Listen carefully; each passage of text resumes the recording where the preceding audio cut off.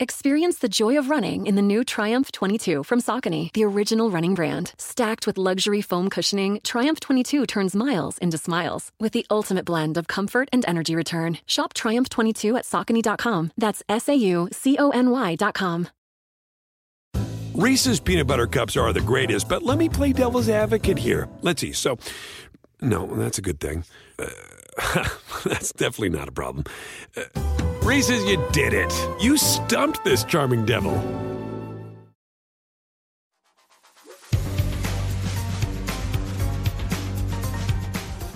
Grammar Girl here. I'm Mignon Fogarty, and you can think of me as your friendly guide to the English language. We talk about writing, history, rules, and other cool stuff. Today, in honor of Earth Day, we'll investigate how the word green came to be associated with the environmental movement. It wasn't a given.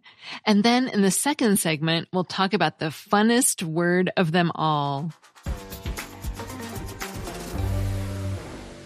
The original Earth Day proclamation in 1970 refers to our beautiful blue planet. And the first Earth Day flag consisted of a NASA photo of the Earth on a dark blue background. But the color of fields and forests prevailed. And today, when we think of ecology and environmentalism, we think of green, not blue. The connection of the color green to growing things is found in nature, of course, and the word green has associations with verdure, freshness, newness, health, and vitality that are widespread among the Germanic languages, according to the Oxford English Dictionary. So in Old and Early Middle English, we find forms of the word used to refer to the color of living vegetation, grass, into grassy areas or leafy trees. The meaning was extended to refer especially to tender or unripe vegetation, and then more generally. The expression green cheese, for example, from the late 14th century, refers to cheese that still needs to be aged. The notion of green as unripe provided the basis for its later extension to people. So by the mid-16th century, green could be used to refer to immaturity, rawness, or inexperience. In medieval and Renaissance literary symbology, green retained that sense of immaturity. Green became the color of young love as well, and sometimes of fickleness, and it was the color of both the sea and of fortune. Green was also associated with green sickness, referring to the jaundice of chlorosis, a type of anemia common in young women. By William Shakespeare's time, green had a variety of symbolic possibilities, and he used most of them in his plays. In Love's Labor Lost, Don Armando's page, Moth, jokes with his master, who's discoursing on famous loves. Armando: "Oh, well-knit Samson, strong-jointed Samson, I'm in love too. Who was Samson's love, my dear Moth?" Moth: "A woman, master." Armando: "Of what complexion?" Moth: "Of all the four, or the three, or the two, or one of the four." Armando: "Tell me precisely of what complexion?" Moth: "Of the sea-water green, sir." Armando: "Is that one of the four complexions?" Moth: "As I have read, sir, and the best of them, too."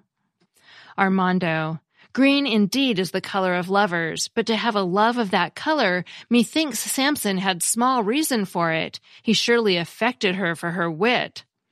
Moth: "It was so, sir, for she had a green wit." The four complexions mentioned are the four humors of Hippocrates, and green refers to the phlegmatic type. The expression "the green wit" could indicate an immature wit or one that remains fresh, and Shakespeare is likely punning on the green withs or fresh vines with which Delilah bound Samson in the biblical tale. In other plays, Shakespeare used green to refer to youth. Cleopatra refers to "my salad days when I was green in judgment." Or freshness, Claudius tells his court, "Though yet of Hamlet, our dear brother's death, the memory be green." And when Lady Macbeth chides her husband for cowardice, she perhaps refers to the green sickness associated with young women. "Was the hope drunk, wherein you dressed yourself? Hath it slept since, and wakes it now to look so green and pale at what it did so freely?"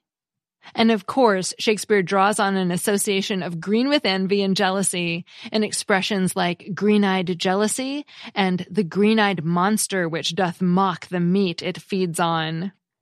For writers like Shakespeare, the color green was full of potential, but it shows up in popular neology, word coining as well. In the 19th century, we find expressions like greenhorn, with the first OED citation of 1824 referring initially to immature cattle and then to inexperienced soldiers. The Civil War brought greenbacks for the paper money backed by government credit. In the early 19th century, red and green signals were used on railways for nighttime visibility, leading to the association of green and go. The early 20th century saw the gardening expression green thumb from 1937. And by the 1960s, the term green revolution was being used to refer to the transformation of agricultural practices for increased food production. From 1979 on, green refers to environmentalism broadly, though sometimes writers would signal that they were using the word in a novel way by placing it in scare quotes. The OED noted these new compounds in the last 40 years. Green fuel, 1979, green-minded, 1984, green economy, 1986, green marketing, 1988, green consumerism, also 1988, green electricity, 1989, green chemistry, also 1989, green audits, again 1989, and green burial, 1991. The association of green with ecology is here to stay. And to think, it might have all been blue. Happy Earth Day. That segment was written by Edwin L. Battistella and originally appeared on the OUP blog. Battistella teaches linguistics and writing at Southern Oregon University in Ashland, where he's served as a dean and as interim provost. He's the author of Dangerous Crooked Scoundrels, Do You Make These Mistakes in English?, Bad Language, and The Logic of Markedness.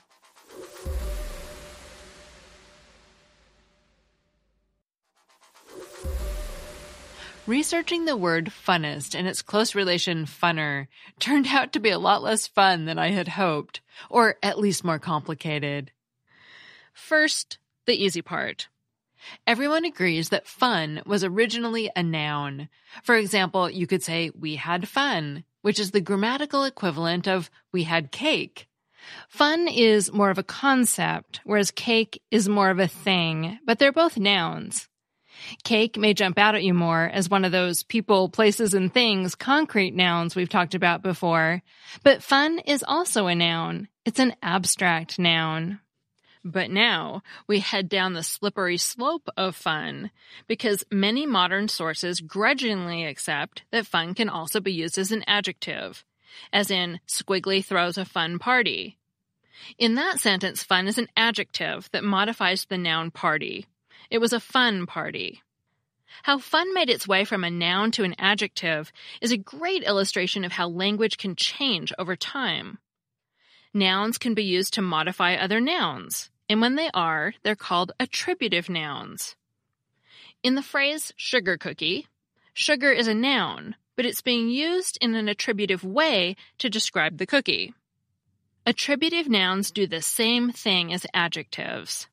You could say, I ate a sugar cookie, or I ate a yummy cookie. The sentences are constructed the same way, but sugar is an attributive noun and yummy is an adjective. The Oxford English Dictionary notes a few uses of fun as an attributive noun, such as fun fair and fun fest, in the early 1900s. It was probably from there that fun worked its way from noun to adjective. In English, nouns often end up becoming adjectives too. A few sources note that using fun as an adjective is a generational thing.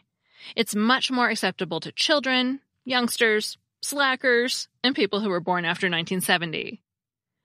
A Google Ngram search, which shows how often words are used in the books Google has scanned, shows that writers started using fun as an adjective more often around 1960, and using it that way has been steadily increasing ever since.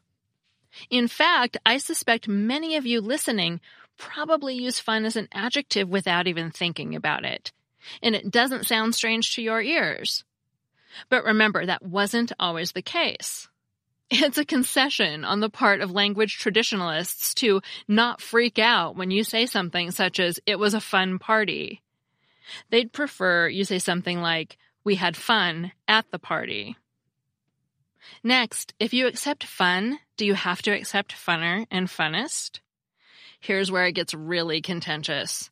This is where I got stuck looking up reference after reference, trying to find a convincing answer. If people accept that fun is an adjective, they should accept that fun can be inflected like other adjectives.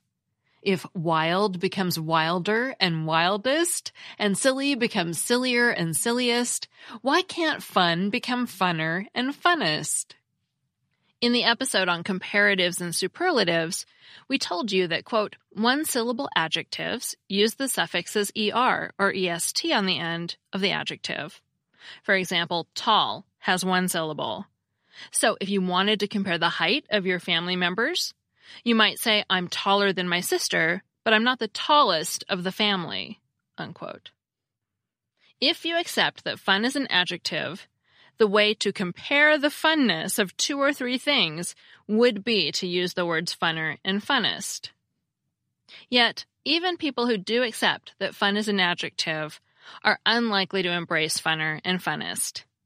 It seems as if language mavens haven't truly gotten over their irritation that fun has become an adjective, and they've decided to dig in their heels against funner and funnest.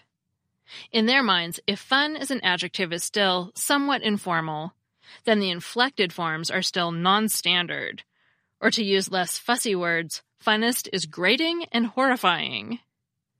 And the language mavens still have enough influence to hold the line for now. However, it's probably a losing battle. Again, a Google Ngram search shows a big and ongoing increase in the use of funner and funnest in books, starting around 1980.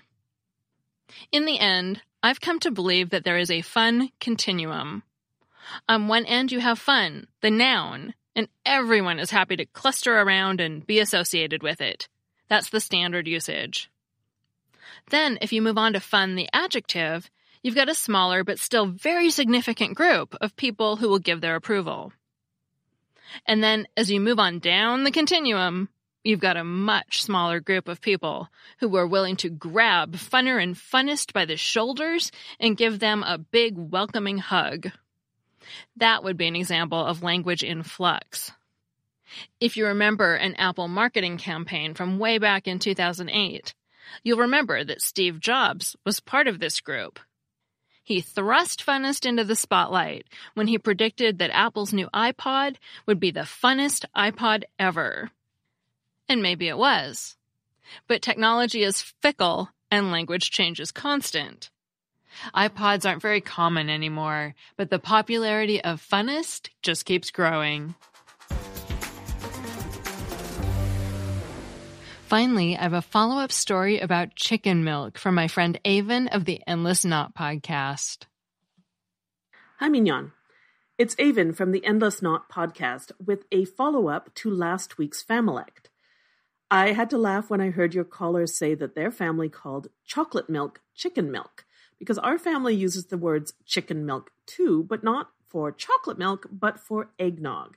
And that's because up here in Canada, all our food and other stuff has French and English on the packaging, and in French, eggnog is called lait de poule. I don't know if that's only in Quebec or if it's the French for it as well. I've never checked. But of course, the literal translation of lait de poule is milk of chicken. So in our family, and I'm pretty sure other people in Canada do this too, we commonly refer to eggnog as chicken milk. So that's, I guess, not just a Familect, but maybe a local dialect. Anyway, love your show. Had to share that with you. Thanks. Bye. Thanks, Avon. I did a quick search, and I believe eggnog is called the same thing in France. And I've been thinking about eggnog ever since your call. I made some from a recipe instead of buying it pre-made last year for the holidays, and it was incredible. Maybe it could be a twice-a-year thing. Thanks to my audio engineer, Nathan Sams, and my editor, Adam Cecil. Our ad operations specialist is Morgan Christensen, and our marketing and publicity assistant is Davina Tomlin, who has forgotten just about everything from 10 years of martial arts training, but technically still has a black belt. And finally, our intern is Brendan Pica. That's all. Thanks for listening.